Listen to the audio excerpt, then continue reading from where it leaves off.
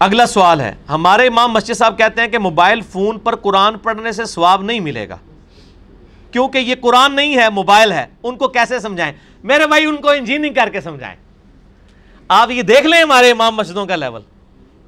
وہ کہہ رہے ہیں آپ جو موبائل میں قرآن پڑھ رہے ہیں نا، وہ قرآن تو آپ نے ہاتھ میں نہیں پکڑا ہوا، وہ موبائل پکڑا ہوا ہے. آپ دیکھیں کہ یہ لوگ تعلیمی اعتبار سے کتنا پیچھے رہ گئے ہمارے علماء. ٹھیک ہے نا جی. اسی موبائل کے اوپر کوئی قرات سنے تو وہ کہ نہیں میں نہیں سنوں گا، چونکہ یہ موبائل میں سے قرات آ رہی ہے امام کی، میں نے نہیں سننی کیونکہ امام تو خود ہے ہی نہیں ہے. اے پکی دے انہوں نے نال نال. ٹھیک ہے نا جی. ٹھیک ہے جی. اور دوسری طرف سپیکر جس کو انہوں نے شروع میں حرام کہا، اب وہ حلال ہو گیا، یہ بھی انشاءاللہ حلال ہو جائے گا. یہ تو خیر مطلب کوئی بہت ہی جاہل امام ہے جس نے یہ بات کی ہے کہ موبائل فون پہ قرآن پڑھنے کے سوا. ان کو بتائیں، آپ علمی جواب دیں کہ صحابہ کے زمانے میں جو مصحف ہے نا، یہ مصحف قرآن ریٹن فارم میں، یہ کسی صحابی کے پاس نہیں تھا. یہ چند ایک نسخے تھے جو آپ علیہ السلام نے لکھوائے تھے. سینکڑوں میں بھی نہیں تھے، درجنوں میں بھی نہیں تھے، 1 درجن سے کم نسخے تھے. تو صحابہ کرام قرآن پڑھا کرتے تھے زبانی. تو زبانی قرآن پڑھنے والوں کو اگر ثواب مل رہا ہے تو موبائل پہ پڑھنے والے کو کیوں نہیں ملے گا؟ تو 2 کام کر رہا ہے کہ زبانی بھی پڑھ رہا ہے اور حروف بھی دیکھ رہا ہے. باقی جو آپ نے تیسرا ثواب نکالنا ہے کہ جی وہ قرآن چونکہ جب تک مصحف ہاتھ میں پکڑا ہوگا، یہ پکڑنے کا ثواب الگ سے ہے، یہ تیسرا ثواب ہے. اس کو پکڑ کے رکھیں، یہ ایک ثواب ہے. اس کے الفاظ کو دیکھیں، یہ دوسرا ثواب ہے، اور پڑھنا تیسرا ہے. تو 2 ثواب تو مل رہے ہیں ان کو جو موبائل پہ پڑھ رہے ہیں. صحابہ کو تو 1 ثواب ملتا تھا، وہ زبانی پڑھتے تھے. موبائل پہ پڑھنے والے کو 2 ثواب مل رہے ہیں، وہ دیکھ رہے الفاظ اور پڑھ بھی رہے. پکڑنے والا آپ کی نظر میں نہیں ہے نا، چلے ہم وہ مان لیتے ہیں آپ کو خوش کرنے کے لیے، لیکن پھر بھی صحابہ سے زیادہ ثواب مل رہا ہے عام بندے کو، کیونکہ الفاظ دیکھ بھی رہے اور پڑھ بھی رہے. اے پھکی جے انجینئرنگ کریں گے تواڈے نال، اللہ دے فضل نال ایسی انجینئرنگ ہوئے گی کہ بھول جاؤ گے سب کچھ. تو آج کے دور میں جو موبائل سے دیکھ کے پڑھ رہا ہے، اس کو صحابہ کرام جو زبانی پڑھتے تھے اس سے زیادہ ثواب ہے، اگر ان کے وہ لیول اور نیت بھی اس لیول کی ہو. وہ ایک علیحدہ سے بات ہے، اس میں نہیں ہم پڑھ رہے. میں اوورال گنتی کی بات کر رہا ہوں کہ ایک بندہ دیکھ رہا ہے اور ساتھ پڑھ بھی رہا ہے، یہ ڈبل ثواب ہے. اور ایک بندہ صرف زبانی پڑھا. صحابہ تو زبانی پڑھتے تھے. جامعہ ترمذی میں حدیث ہے مولا علی علیہ السلام سے کہ نبی صلی اللہ علیہ وآلہ وسلم کو حالت جنابت کے علاوہ کوئی اور حالت قرآن پڑھنے سے مانے نہیں ہوتی تھی. صحیح مسلم میں حدیث ہے، عائشہ کہتی ہیں میں حیض سے ہوتی تھی اور نبی صلی اللہ علیہ وآلہ وسلم میری گود میں سر مبارک رکھ کے قرآن پڑھتے تھے. سر اے تو وہ جواب لگ گیا جی. آپ کی بیوی حیض کی حالت میں ہو اور آپ اس کی گود میں رکھ کے قرآن پڑھیں، تسی تے کہنا ہے قرآن دی گستاخی ہے. اور نبی علیہ السلام کرتے یہ تھے، صحیح مسلم میں حدیث ہے. سر ہمارے پاس ایسے جواب ہیں، ایسی ایسی انجینئرنگ ہے کہ سارے انجینئر اور مولوی فیل نے، اس لیے کہ انہوں نے جزوی دین لیا ہے، انہوں نے کبھی سوچا نہیں، انہوں نے اپنی عقل استعمال نہیں کی. اور حقیقت بات ہے، جب میرے بھائی آپ سکول سے بھاگے ہوئے لوگوں کو علم دین کی لائن میں ڈالیں گے تو دین کے امام بھی پھر لوڑے لنگڑے لوگ ہی پیدا ہوں گے نا. انٹلیکچوئلز لوگ کیا آئے دین کے اندر؟ اس میں ہمارا بھی قصور ہے کیا ہم نے انٹلیکچوئلز کو دین کی فیلڈ میں ڈالا کہ آج ہمارے امام وہ لوگ بنے جو دینی اور دنیاوی دونوں علم رکھتے ہوں؟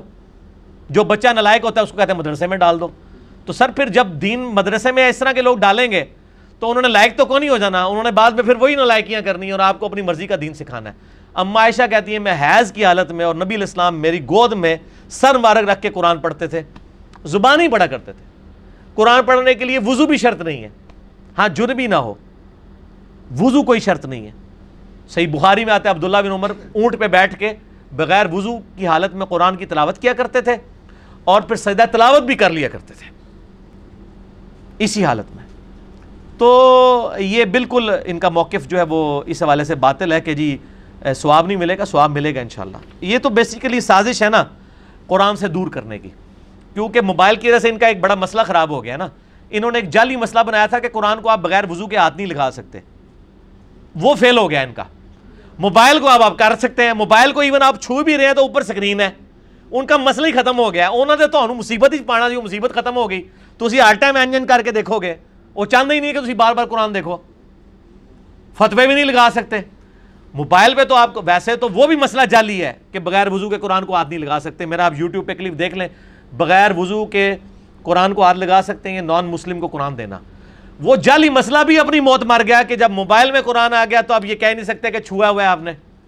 تو انہوں نے کہا کہ اس کا طریقہ ہے کہ اگلا انہوں نے گولی کراؤ کہ سواب ہی کو نہیں جاؤں تاکہ ناسی جان قرآن تو نہ اسی نہ نسن دیں اللہ فضل نال تسی داڑیاں پگڑیاں رکھ کے جو علماء یہود دا کردار ادا کر رہے ہو نا مسلمانوں گھس کے، تو اللہ کے فضل سے اسلام کے مجاہد بھی موجود ہیں جو آپ کو ان صفوں سے نکال کے اور آپ کی بدعقیدگیاں لوگوں کے اوپر واضح کریں گے انشاءاللہ۔ اگلا سوال ہے، سنن نبی داؤد میں ایک حدیث ہے کہ نبی صلی اللہ علیہ وآلہ وسلم دعا مانگنے کے بعد چہرہ مبارک پر ہاتھ پھیرتے تھے، علماء عرب اسے ضعیف کہتے ہیں اور چہرے پر ہاتھ پھیرنے کو بدعت بھی کہتے ہیں، اس حوالے سے آپ کا کیا موقف ہے؟ بالکل غلط کہتے ہیں جی علماء عرب، اور یہ جو حدیث ہے نا ابو داؤد میں یہ تو واقعی ضعیف ہے، جو مرفوع روایت ہے کہ آپ صلی اللہ علیہ وآلہ وسلم دعا کے بعد اپنے چہرے پہ ہاتھ پھیرا کرتے تھے، یہ روایت اصول محدثین پر ضعیف ہے، لیکن ضروری نہیں ہوتا کہ جو روایت ضعیف ہو اس کی کوئی اور صحیح سند موجود نہ ہو، اس کی صحیح سند بھی موجود ہے۔ اس حوالے سے موقوفاً امام بخاری کی ایک کتاب ہے الادب المفرد، آداب کی کتاب، اس میں انٹرنیشنل نمبر کے مطابق 609 نمبر روایت ہے، یہ بھی اکثر لوگ پوچھتے ہیں اس لیے مجھے زبانی یاد ہے، کہ عبداللہ بن عمر رضی اللہ تعالیٰ عنہ اور عبداللہ ابن زبیر رضی اللہ تعالیٰ عنہ ورضی اللہ عنہم اجمعین یہ دعا کے بعد چہرے پہ ہاتھ پھیرا کرتے تھے، تو جب دو صحابہ سے ثابت ہو گئی تو ظاہر ہے کہ وہ پھر یہ چیز نبی صلی اللہ علیہ وآلہ وسلم سے بھی انڈائریکٹلی ثابت ہو جائے گی، کیونکہ صحابہ کا عمل جو ہے وہ موقوفاً جب ثابت ہو جاتا ہے اس کے خلاف کوئی بات نہ ملے، لہٰذا اس بات کو آپ بدعت نہیں کہیں گے بلکہ یہ سنت موقوف ہو جائے گی، اور جب سنت موقوف ہے تو وہ مرفوع کے حکم میں ہی داخل ہے، کیونکہ صحابہ کرام جو بھی عمل کیا کرتے تھے وہ نبی صلی اللہ علیہ وآلہ وسلم کی تعلیم فرمانے سے ہی کیا کرتے تھے۔ ٹھیک ہو گیا جی؟ اور میں آپ کو اس کے اوپر ایک مزے کی بات بتاؤں کہ مجھے عرب سے ایک دفعہ فون آیا ایک بھائی کا، وہ کہنے لگے کہ جی یہ روایت جو ہے وہ چہرے پہ ہاتھ پھیرنے والی تو ضعیف ہے۔ میں نے کہا جی ہم نے کبھی اس کو دلیل کے طور پہ بھی نہیں پیش کیا، تو آپ کس طرح کہتے ہیں کہ چہرے پہ ہاتھ پھیرنا بدعت ہے؟ انہوں نے کہا جی ہمارے استاد ہیں عرب کے نا وہ کہتے ہیں۔ میں نے ان کو کہا الادب المفرد میں امام بخاری صحیح سند سے روایت لے کے آئے، یہ روایت ہم نے جب ان کو بھیجی نا اور اس کی سند صحیح بخاری کی سند کے اوپر صحیح ہے کہ عبداللہ بن عمر اور عبداللہ ابن زبیر چہرے کے اوپر ہاتھ پھیرا کرتے تھے دعا مانگنے کے بعد۔ اب آپ اس بندے کی تعصب دیکھیں، اس نے اس حدیث میں ایک راوی کے اوپر جرح کر دی کہ یہ راوی صحیح نہیں ہے، حالانکہ وہ بخاری کا راوی تھا اور اس راوی سے اسی سند کے اوپر بخاری میں حدیثیں موجود تھی۔ میں نے اس کو پھر 12 حدیثیں صحیح بخاری سے بھیجی اسی سند پہ جو الادب المفرد کی سند تھی۔ ہمارے لیے کو مسئلہ ہے، مکتبۃ الشاملہ میں ڈالا، وہ 12 سندیں کھل گئیں، اس نے پرنٹ آؤٹ نکال کے علامہ صاحب کے سامنے رکھا، وہ کہنا یہ ایک اور تو بھیجتا ہے، ہاں انجینئر اللہ نے ایک چھوڑیا ہوا ہے سب کانٹیننٹ، ٹھیک ہے نا جی، انجینئرنگ کرنے واسطے۔ ان کا جی وہ انجینئر صاحب کہتے ہیں یہ 12 حدیثیں بخاری کی، یہ بھی ضعیف کہو، پھر اب بخاری کو کون ضعیف کہہ سکتا ہے؟ تو وہ خاموش ہو گیا، بات اس نے مانی کوئی نہیں لیکن خاموش ہو گیا۔ ہمارے لیے اتنی بھی کامیابی ہے، ہم کسی کو اتنا شرمندہ نہیں کرتے کہ وہ بات ماننے، کیونکہ جب تک ہماری داڑھی سفید نہیں ہو جاتی اور ہم ان کے بزرگوں پہ ایمان نہیں لے آتے، صرف داڑھی سفید ہونے سے بھی نہیں بات چلے گی، ان کے بزرگوں پہ ایمان نہیں لے آتے اس وقت تک انہوں نے ہماری بات نہیں ماننی، ٹھیک ہے؟ تو ان کو ہم منوانا بھی نہیں چاہتے کیونکہ یہ تو آٹے میں نمک ہے، ہم ان کی پبلک کو بات بتانا چاہتے ہیں، جو آٹا ہیں وہ بات سننے کے لیے بھی تیار ہیں، یہ جو نمک ہے نا یہ بات ماننے کے لیے تیار نہیں ہے۔ تو انشاءاللہ یہ نمک گھول رہا ہے اور گھول جائے گا انشاءاللہ تعالی۔ تو وہ اس کے بعد وہ خاموش ہو گئے۔ بال پاکستان میں اہل حدیثوں نے بڑی عقل مندی کی ہے، جو دارالاسلام نے نماز نبوی چھاپی ہے اس میں باقاعدہ کرٹیکلی اس کو یعنی لکھا ہے کہ یہ سنت ہے، چہرے پہ ہاتھ پھیرنا بدعت نہیں ہے، صحابہ کی سنت ہے۔